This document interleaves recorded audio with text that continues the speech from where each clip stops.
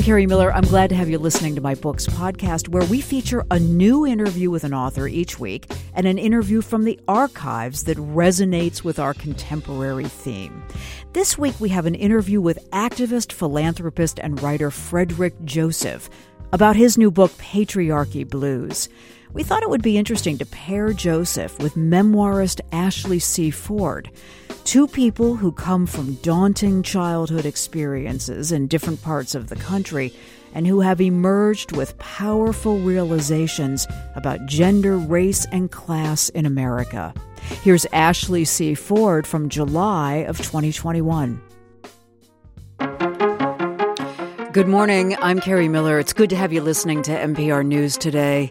Shame, love, humility, grief permeate the letter that opens Ashley C. Ford's exceptional memoir. The words are her father's, written after nearly 20 years of incarceration. I am going to survive prison, he tells her. I'm going to create a beautiful life for myself. I'm going to show you and your brother how much I love you with every breath I take. And when she visits her father in prison, he gives Ms. Ford some poignant advice. When you write about you and me, he says, just tell the truth, your truth. Ashley C. Ford's new memoir is titled Somebody's Daughter, and she joins us this morning from Indianapolis. Ashley, welcome. It's a pleasure to have you on the show. Thank you so much for having me. I'm so happy to be here. Writers often get advice like that, write your truth. When a parent says that, when your father said that, what was he giving you permission to do? You know, I'm the kind of person that I don't want to give the wrong impression. Even if he had not given me permission to write it, I still would have. It's just the kind of person I am. I like to do what I want to do.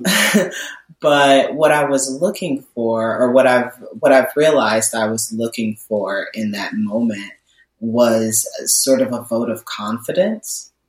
I wanted to know that he trusted me with my story, that he trusted me as an authoritative voice on my own experience, because up until that point, you know, I didn't really have that in a parental figure.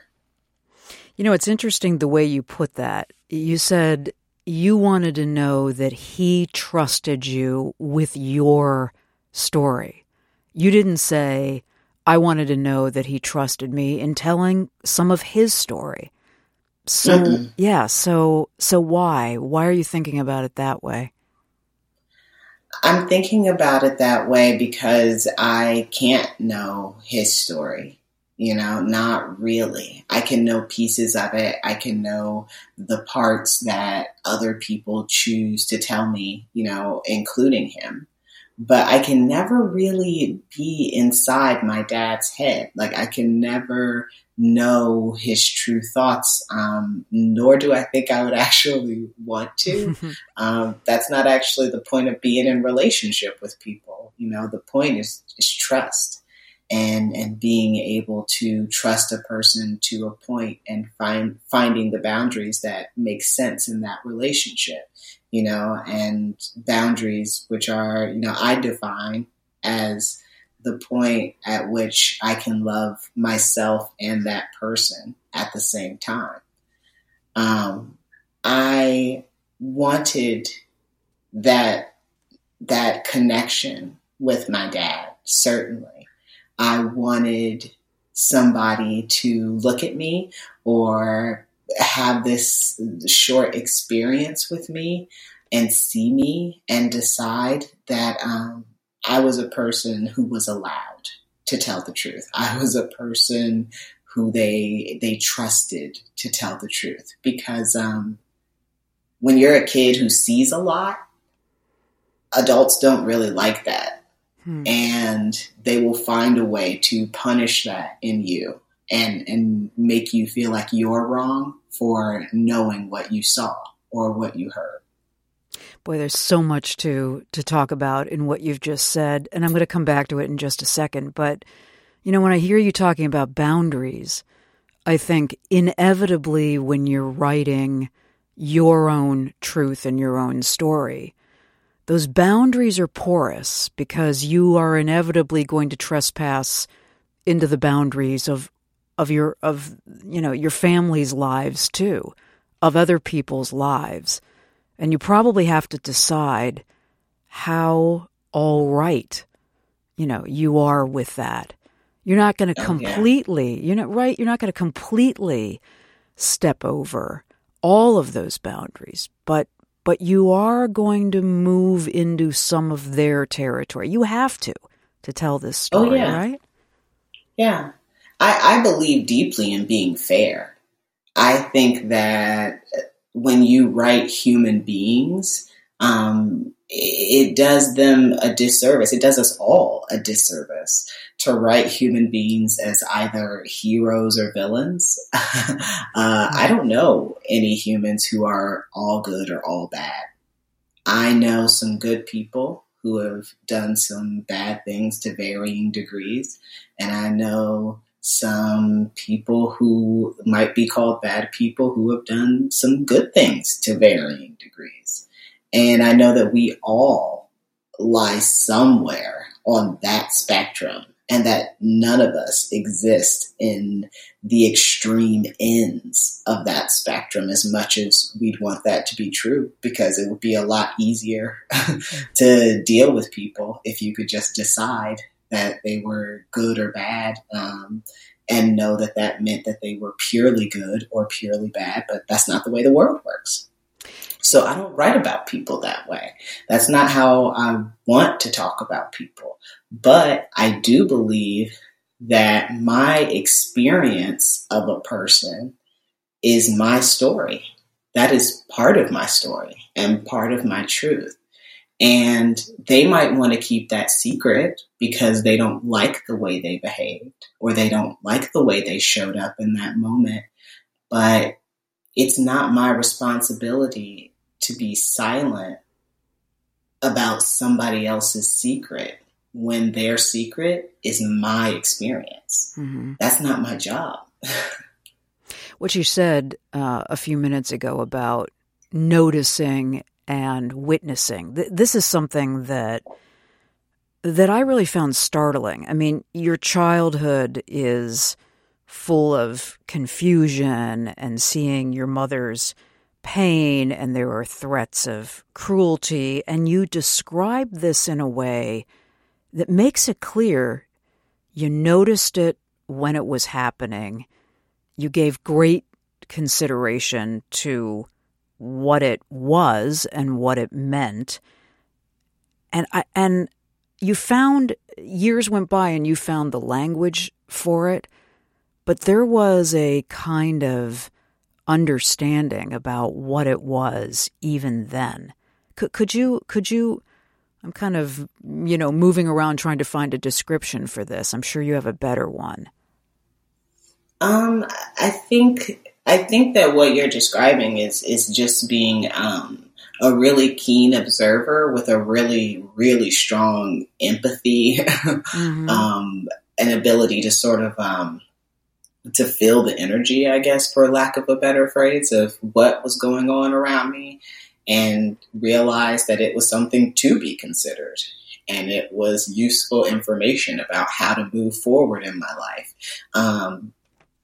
But at the same time, being a very small child and only having the logic and rationale of a very small child, and trying to make sense of things that happen, but that you are very clear about the fact that you are not supposed to know that it happened. Mm-hmm. You're not supposed to talk about the fact that it happened, and you are certainly not supposed to have feelings about the fact that it happened. I don't think I'm that special. Honestly, I don't think that that's that special for a child. I think that's most children. Really? I think that, yes, I do. I think that it might not all show up in memoirs, but I think a lot of what we think of as just, issues or problems in society um, is a lot of that stuff just showing back up in people. It's how they express it now, because they were never taught how to express it in a way that was healthy, or meaningful, or offered them any kind of relief from a kind of pain or suffering, a psychic kind of pain and suffering of self-denial.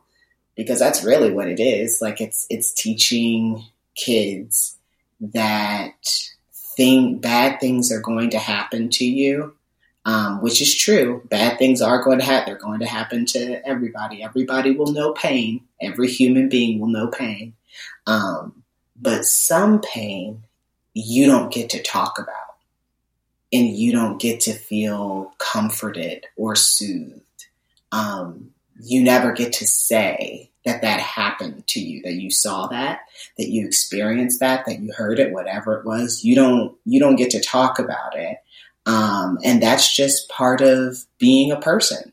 That's the part of being a good person, is that you don't talk about the bad thing that happened to you, and you just find a way to deal with it. But for a lot of people, finding a way is showing up in ways that we don't necessarily approve of. Well, and it would be great if we could just deal with that at the root. Yeah, what I'm thinking about here, though, is what you witnessed was and suffered to some degree was traumatizing. And yet, as you started to describe this, you also used the word empathy. I think that is, I think that's why we're having a conversation about this, because you don't think of, as a younger child, experiencing that kind of trauma, but also being able to process it through the kind of empathy that, and yes, I know your language got more sophisticated and more adult as you grew up for understanding this, but it's pretty clear that there were seeds of that. Yes, right. That's what I think is unusual. But I think I hear you saying you don't think it is. I don't, because, when I think back to what caused me to have a lot of that empathy, or what caused me to feel it in that moment, it was the fact that, even in moments when my mom or another adult, in a lot of cases, was being cruel or unkind to me in some capacity, there was always this point where I saw in their face that they realized that they were messing up. Mm-hmm. Like, they realized that they weren't doing the right thing, and it terrified them. And it also made them like almost out of control in like their need to hold on to like this view of themselves in that moment as right, or as ultimately powerful, or the ultimate authority, or something. Like, they needed to hold on to that in such a way that I could tell that they were hurting me. Obviously I knew that, but I could also see that they were hurting themselves. Because even when I was a kid, I would look at my mom and I would be thinking in my mind, like, you're not going to be able to take this back. Wow. Like, you're not going to be able to take this back. And I was feeling that, I think, partly because I was looking at her face, and even as she was saying something or doing something mean or even like verbally abusive or physically abusive, I could see that there was something in her face that was basically saying to me, like, oh my God, I'm not going to be able to take this back. I'm messing this up. I'm ruining it. This might, I reprinted or drew a paragraph from a place in the memoir that you described that I think would be helpful for listeners. You're talking about this fury that would come over your mother, and you say, My mother's rage drained the light from her eyes, and she became unrecognizable to me. There was Mama, the loving mother we knew before whatever sparked her ire, and then there was Mother who showed up in her place. What you're saying is, this mother that shows up in her place, even in the depths of this, whatever this physical, verbal fury that she visits on you, you see an awareness that she is going to a place that she is, that is going to leave a mark, whether they're physical scars. I mean, she has an awareness of that. And you saw that, you're saying. Yeah, I think what gave me empathy for her, because I could see in a way that, like, you don't want to be the person that you're being right now. But it is also what ultimately broke my trust in our relationship, because what I saw was not necessarily a person who was completely out of control. What I saw was a person who continually came to a fork in a road where they could decide to make a different choice, and each time made the harmful choice over and over and over, and maybe found justification in it in society and in culture and in tradition.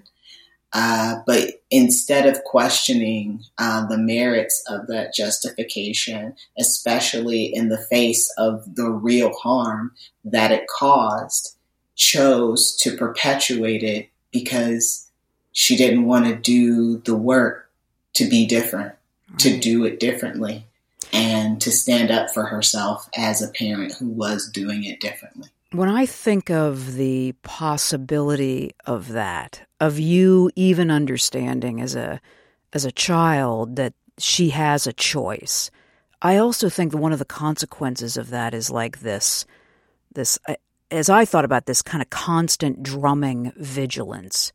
Is this the time she takes the wrong fork and she goes further than she's ever gone before? I mean, is that what you now realize you felt as a child? Absolutely. Yeah. I mean, it took me a really long time to realize that that's what I felt, and to recognize how that enduring feeling continues to play out in my life. But yeah, absolutely. I thought my mother could lose control in a way that neither of us would be able to come back from either. And it wasn't because I had ever been, like my mom at one point said to me, you act like I knocked you unconscious at some point. And I thought, like, is that what it would have taken? Like, is that what, do I have to be unconscious for it to not be okay? And why does it have to get that far before we try something new, before we try something different? Because this is not working. It's not working for you, not working for me, not working for my siblings. Like, let's keep it a buck as a community. It ain't working for us either. It's not working. Like, people will say, you hit your kids so that they don't end up in jail, or so they don't end up being, executed by the state. And those things are happening anyway. We beat our kids and it's still happening. So I wish that the trying something new was like that, the barriers to it were more of the real barriers, like time and resources and knowledge and stuff like that. And I wish that the barriers were less mindset. I wish that wasn't the case. Ashley C. Ford is with us. If you've tuned in and you're listening to the way our conversation is developing, we're talking about her new memoir, Somebody's Daughter, and she's with us today from Indianapolis. I want to come back for a moment. We're going to talk more about your father, but just in in this part of our discussion. Is it right to say that you idealized your father and that his absence and your relationship with your mother and the way your mother behaved allowed you to project a lot of what you were, missing as a child onto your dad, who was at this point, we should say, as noted in the introduction, incarcerated? Yes, absolutely. Yeah, not even a question. My dad being gone spared him making mistakes that affected me on a day-to-day basis. My mom was not spared that reality. She had to live it. She had to be there and deal with the consequences because she was the parent who stayed. And I gather that's not unusual when one parent is absent and the other parent has to, take on and be everything to that child. This is not an unusual, reaction for the child to have. Did your mother know how much you idealized your father? I think so, yeah. And it was something that she perpetuated in some ways. My mother refused and refuses to this day to speak a word against my dad. Not one ill word. She will not say anything bad about him. She never has, and she never will. That's just the way she rolls. And I think that was this deeply kind thing that she gave my brother and I as we were growing up, was that she did not try in any way to negatively affect our perception of our dad. Okay, so that is what I wondered. I mean, do you see that as a gift, or I do. You do? I do. Can I tell you really quickly, this really amazing story, actually, that should give you some idea of how my mom sort of created this lionize this idea of our dad in our mind in a certain way, or at the very least allowed us to have that. Yeah. When we were very, very young, living in an apartment together, me, my mom, my brother, and my very, very baby sister. I mean, I don't even think she was walking yet. My mom didn't have to work one Christmas, but she worked at the local jail. And there were some officers who were on duty that night, and it was Christmas Eve, and it was snowing, and it was magical, right? We had movies, there's cookies, it was one of these really beautiful Christmases. Uh-huh. And there was a knock at the door. We went to the back door, and these two officers were standing there, and they each had a wrapped present. And earlier that month, my mom had my brother and I write down, 3 things that we really wanted for Christmas, just 3 special things that we wanted, which we knew there was a chance we wouldn't get, but dream big or whatever. So we did. And these wrapped gifts, when the officers gave them to us, we opened them and they were the number one things we wanted. My brother got this truck he really wanted. I got a fanny pack, a Power Rangers fanny pack with the Yellow Ranger right in the middle that I really wanted. And the officers told us that our dad sent us those gifts from prison and that they had delivered them to us from our dad. And that wasn't true. Your mother And that was not true. My mom, who had only been working at this place for a few, I would say at this point, probably 6 months, coordinated with these officers that she took the gifts that my brother and I wanted most, wrapped them, and asked them if they would stop by our house on Christmas Eve and tell us that these gifts were from our dad. As much as my mom had the rage and the moments of cruelty and violence, she also had these almost divine moments of doing something like that to make sure that her kids had this one special Christmas that it felt like they could share it in some way with their father. It's remarkably generous. right? So, I mean, so when I talk about not writing people as heroes and villains or like this empathy, I don't think that the empathy came all the time from like such strong ability to observe. Like sometimes like the empathy just comes from living in reality and accepting the reality that like, yes, I have known great pain from this source in this human, but I have also known some of the grandest displays of love and care that I've ever seen. And I have to be able to accept, I have to be strong enough to accept that all of those things exist in one person. Back to our conversation now with Ashley C. Ford about her new memoir, Somebody's Daughter. So Ashley, let me come back to that question that I posed before we went to news, which is, what if as you and your brother had, grown into your adolescence, your mother had that story about your father and the idealization had been joined by, some truths and some moderation of what his story was all about, that you'd started to learn some of the truth. Do you think that was necessary? Do you think that would have mattered? I don't really know.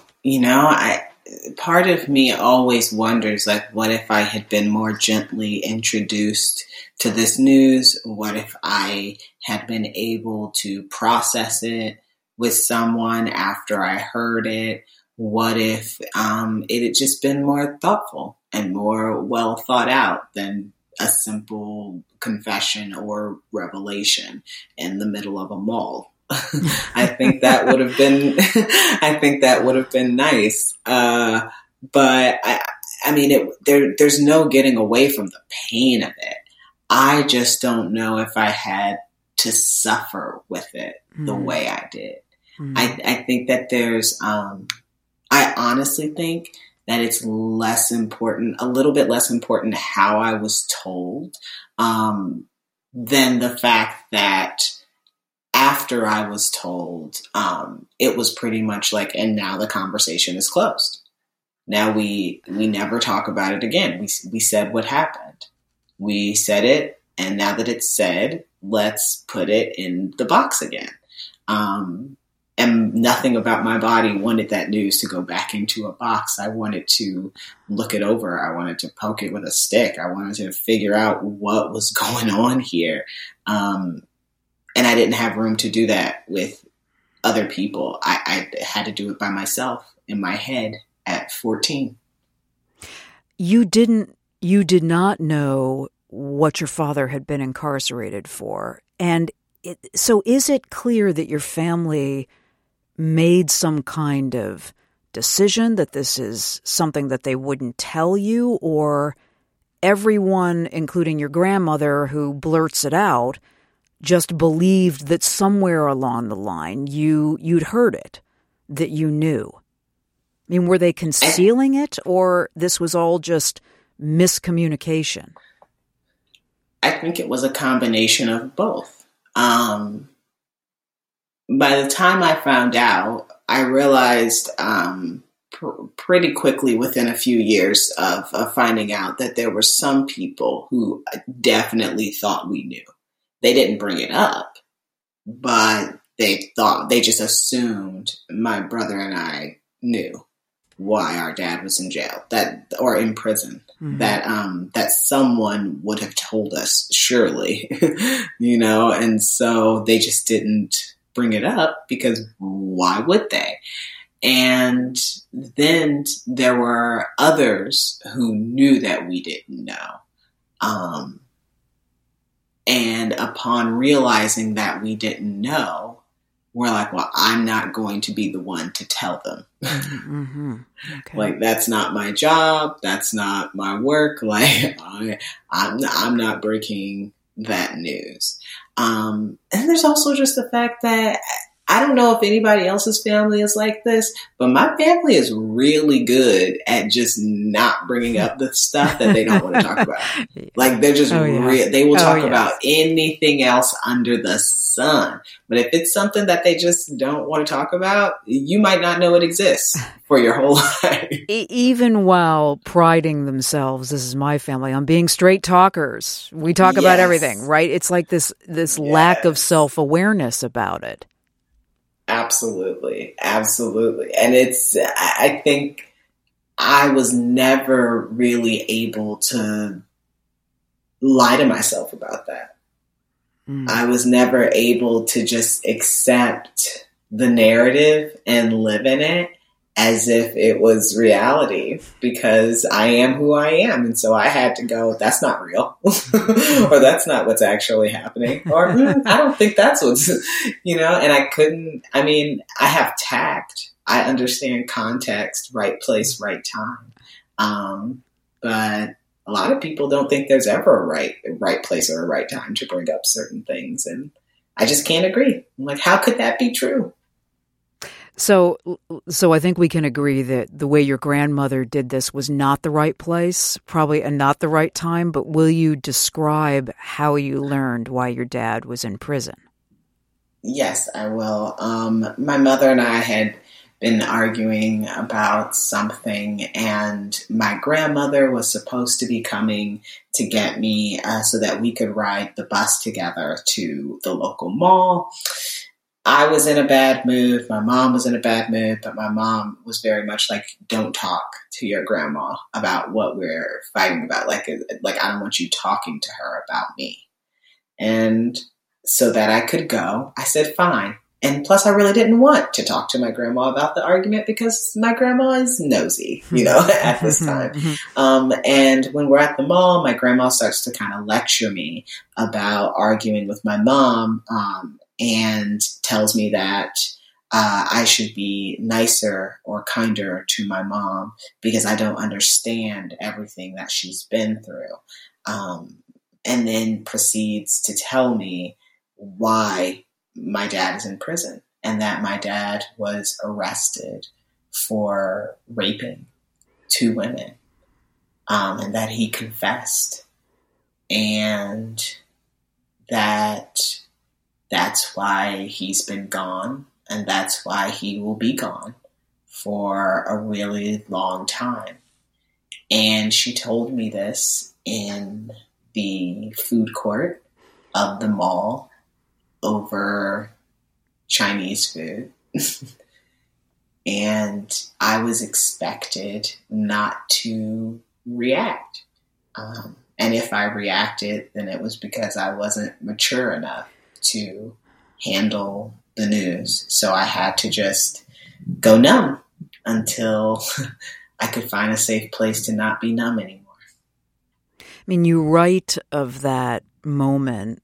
I didn't want my grandmother to decide I couldn't handle what I'd heard, which I wasn't sure I could. As in, I need to know this. I want the burden of this knowledge. I don't want the burden of this knowledge. Wow. Yeah. Oh, yeah. It's confusing because it's this forbidden knowledge, right? It's like, of course I want to know. Of course I want to know why the father who loves me so much and thinks I'm the best thing in the world. Yeah, I want to know why he's not here. Mm-hmm. I want to know what he chose over being here with me now. And to know that it was something so heinous, so harmful, so violent, I just, it changes your perception of what it means to be loved by that person. Mm-hmm. And suddenly you have to decide all over again what that means to you. And that is a tall climb. That is a really, really big hill to climb when that relationship and the love that you got from that relationship is sort of the foundation of your self-esteem and your belief in your ability to go beyond what you've seen so far.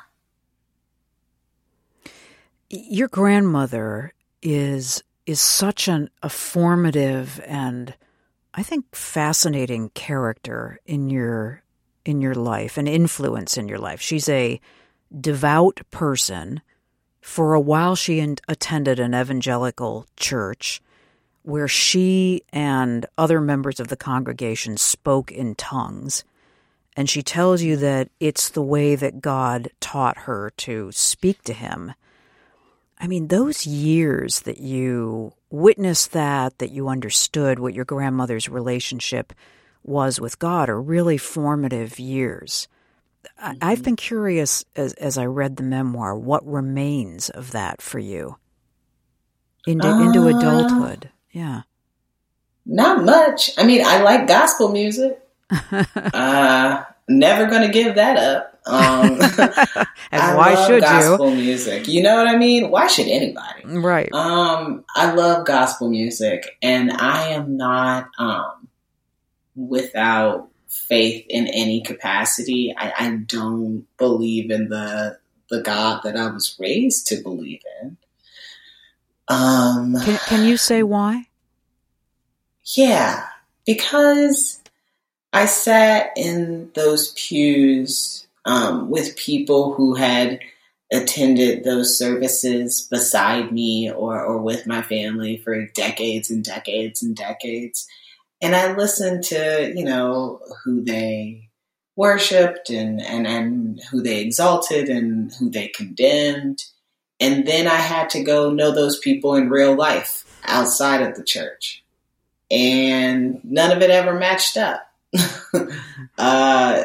None of it felt like it was in the pursuit of what was actually being preached. When I started to read the Bible and when I started to have a concept of God and the teachings of Jesus, as I understood them and as I studied them, it wasn't lining up with what was happening and what was being taught between those walls.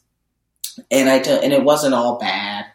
And, the sense of community and camaraderie was lovely. The music could not be beat. Like there's a reason why there's not a lot of Black atheists, because you ain't taking church from us because it's on point. It's too much fun. It's too much fun. And you don't want to go nowhere. But I had people close to me in my life who I loved, who were gay. I knew that I was queer. I knew that a lot of what I would be expected to perform as a member of a church, especially as a woman member of a church, I had no interest in. I couldn't sustain it. I knew it was one of those things where it's like, why try? Because I know I won't be able to pretend for as long as one would need to pretend in this environment. So I just removed myself from it.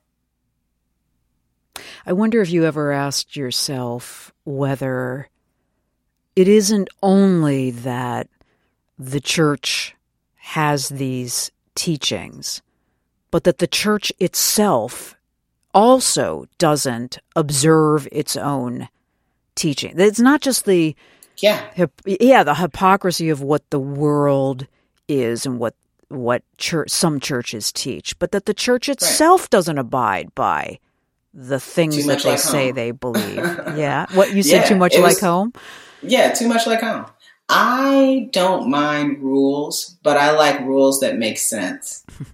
And I don't think that I am so dense that I'm not able to comprehend why most rules are in place. Like I get rules that are there for your safety. I get why rules are there for the maintenance and also the continued progress of a culture or a society. Like, yeah, I get that, right? But rules that don't make sense, rules that are rules just because they're rules, just because they always have been, just because we always have, just because somebody said, just because I was told, have never been good enough for me. And so I I just don't do well in environments where I am expected to adhere to rules that bear no actual significance. I mean, sometimes it's just cultural, right? You go into a space where things are different and it's because it's a different culture. It's not your culture. That's okay. I'm okay with that. I just don't, in my culture then, I'm not following rules that don't make sense to me. I don't want to be that person. I don't want to outsource my thinking. But I do want to get along. And I think that both those things can exist at the same time. I want to ask you something that that your father asks when you visit him in prison. So at that point, how old were you? And how long had it been since you'd seen him? It depends on the visit. I think the visit you're talking about is when I'm 25. Okay. And at that point, it had been almost 13 years since I had seen him. When he sees you, he asks, "Is my daughter happy?" That's the visit? Yeah, that's the one. I thought that was, again, profoundly generous, because there's a lot of, I've caused, awareness of the pain that he's caused, awareness of now your knowledge of why he's there. There's humility in that. I mean, just as I noted, I think in the letter that he wrote you, that you've printed at the beginning of the memoir. So how did the conversation follow from that? What did you say? Well, I mean, I told him that I was mostly happy, but that I had some hard stuff going on with my family because my mom had just almost died at that point. And also, I was not doing great in school. I was trying to figure out what I was doing in school, and I had been there way too long. And so I was trying to figure all that out. But when I wasn't expecting him to ask me that question. But what's interesting about that moment is that when he asked it, I realized that, like, yeah, I guess I am. Like, a lot of things aren't going well right now, but yeah, I guess I am happy. What do you think you would have said, or, I mean, really been able to do if you had said, "No, I'm profoundly unhappy. You're part of the reason for that." There are children that would have brought that into a conversation like that if it was true. What would he have done? What could he do? I think he would have just listened to me. What I found with my dad, even now, is that he is a really good listener, and that is his primary interest at this point in his life. He doesn't really want to talk about himself a whole lot. He doesn't want to talk about his experience of prison for 30 years. He didn't want to think about prison, after 30 years. But he really likes listening to other people. And I think because of the amount of time that he spent in prison and the people that he met and encountered along the way, he just has a deep respect for other people's stories and for the fact that people need space to tell their stories. And that sometimes they just need people to listen. I don't know that when I was 25, that would have been my dad. Mm-hmm. I don't know that he had that understanding of himself back then. But I do know that that's what he wanted to do then. He wanted me to talk and he wanted to listen. And I like to think that even if I had some rougher stuff to say, he still would have listened and sat there as engaged with me as he already had been. I think of that kind of really engaged, generous listening as a superpower. A lot of people don't have it.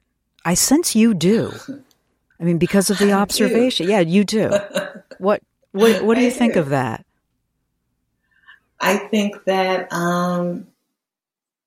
it's a really lovely thing. I think that sometimes people who are not used to being listened to hold on to their connection to you in a way that is that can be overwhelming, but is often more rewarding than anything else. I'm fascinated by people. I always have been. You know, the reason why, I think one of the reasons why I saw so much and heard so much was because I was always looking and I was always listening. They weren't just things that, you know, I came across. I was curious. And I think that that curious part of me is wrapped up in all the best parts of me and all of the ways that I show up in the world that make me proud. So I love it. It got me into trouble a lot as a kid. It'll probably get me into some trouble for the rest of my life, but I love it. I really like who I am. I like that I listen. I like that I'm curious, and I hope people never stop telling me their stories. Okay, I hope that there was going to be time for me to ask you this one last question, and there is. There's a part of the memoir where you write about being surrounded by well-dressed women all of your life, your grandmother, some of the other women in your life. And I think out of that, you've developed this keen sense of fashion and style. So I have about 2 minutes, but I'd love for you to describe what your fashion sensibility is. That is so fun. I'm so glad you asked me this. Good. I would say my fashion sensibility is very comfortable, very fun, very natural, and very dark. So I'm all about reds and fun, beautiful patterns in color. I'm all about the Gothic. And I love natural, comfortable fabrics, linens, cottons, wools, all of that stuff. So basically, if you can make me look like a witch / women's studies professor who went to Spelman College and has some interest in the dark arts, we'll make it work.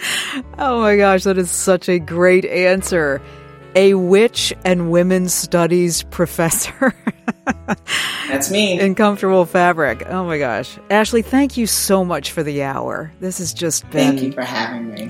It's been wonderful to have this time with you. Ashley C. Ford, her new memoir is called Somebody's Daughter. With us this morning from Indianapolis.